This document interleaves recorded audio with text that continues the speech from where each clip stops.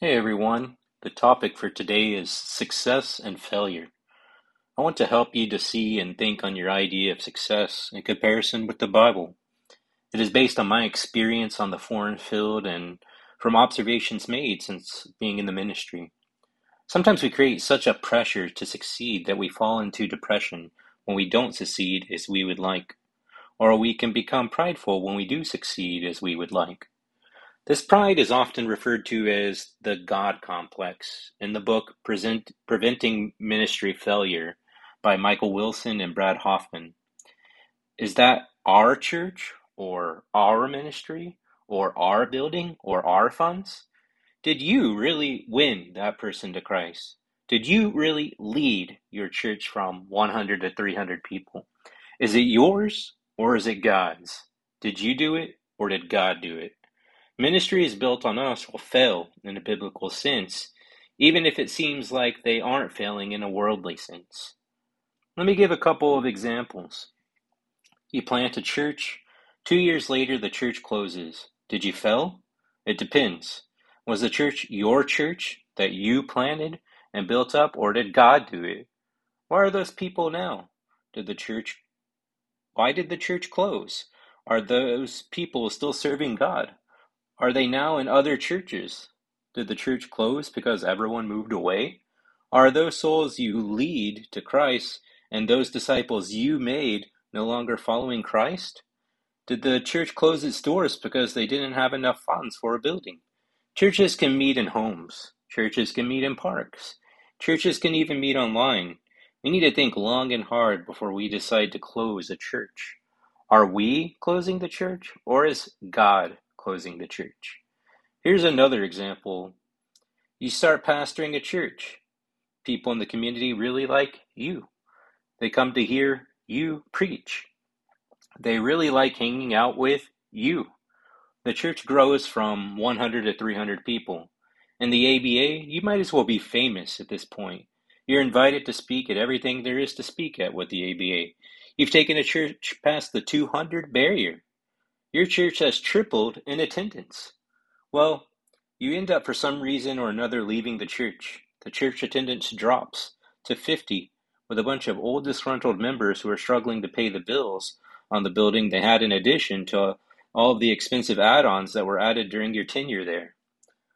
The 50 is made up mostly of those who were there before you. The other 50 were not happy with the changes you were making, and they left. Again, is the church built on you or God? Is God growing the church numerically, or are you doing it? When it is us doing it, we will run ourselves ragged. We will run ourselves right into burnout. And that's happened again and again and again. And it keeps happening regardless of the cycle, regardless of the history. New pastors come in, they put it all on their shoulders, they do it all themselves, and they run right into burnout.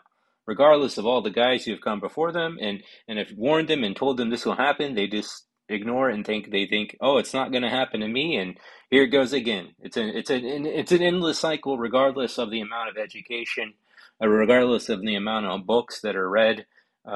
It's just a problem. So how do we know when it's us doing it or whether it's God doing it? When it is God, it will happen more naturally.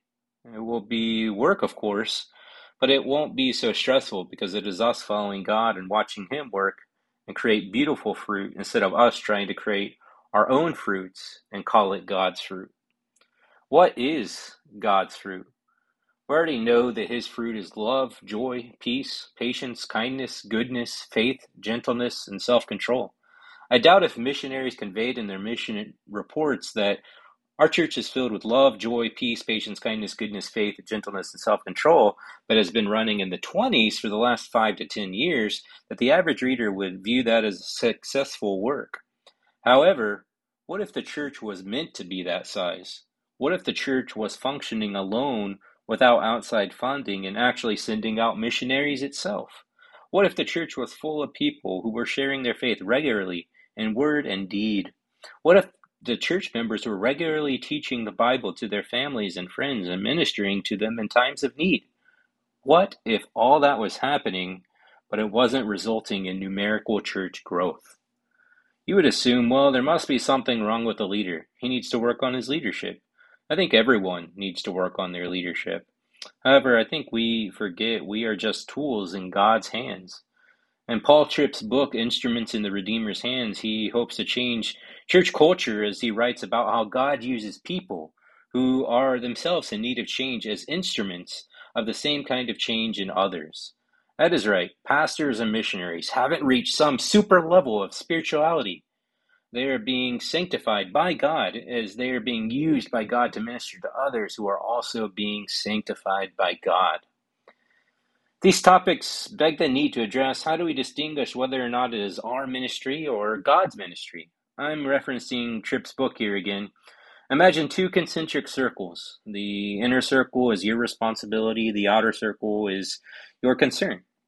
Our responsibility is to faithfully obey God through denying ourselves, taking up our cross, and following Christ daily, per Luke 9:23-25.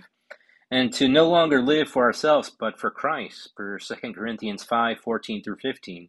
The outer circle represents things that concern us, but are beyond our ability, and thus not our responsibility. We need to identify these things and entrust them to God. We need to know from Psalm 145:13 that God is faithful to his words.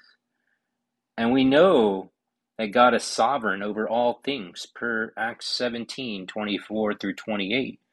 We need to remember not to let the inner circle, our responsibility, expand into the territory of the outer circle, God's responsibility. We need to try not to do things that only God can do. We need to try not to make someone accept Christ or make someone love us. Secondly, we need to make sure not to shrink the inner circle, thinking that God is doing it all anyways. We need to be obedient to what God calls us to do. A washing machine is useless if the start button is pressed. If when the start button is pressed, it doesn't work. Washing machine also can't do something it wasn't made to do, like vacuum floors. We need to understand what we were made to do and be obedient in doing it. We don't need to get caught up in doing things we weren't made to do. We also need to remember to cut ourselves a break. Sometimes we can be our own worst critic. We can always be better at doing something. But we need to trust God's grace and that we are not perfect beings. I don't mean to take away from hard work and big goals. I have big goals and I've had big goals.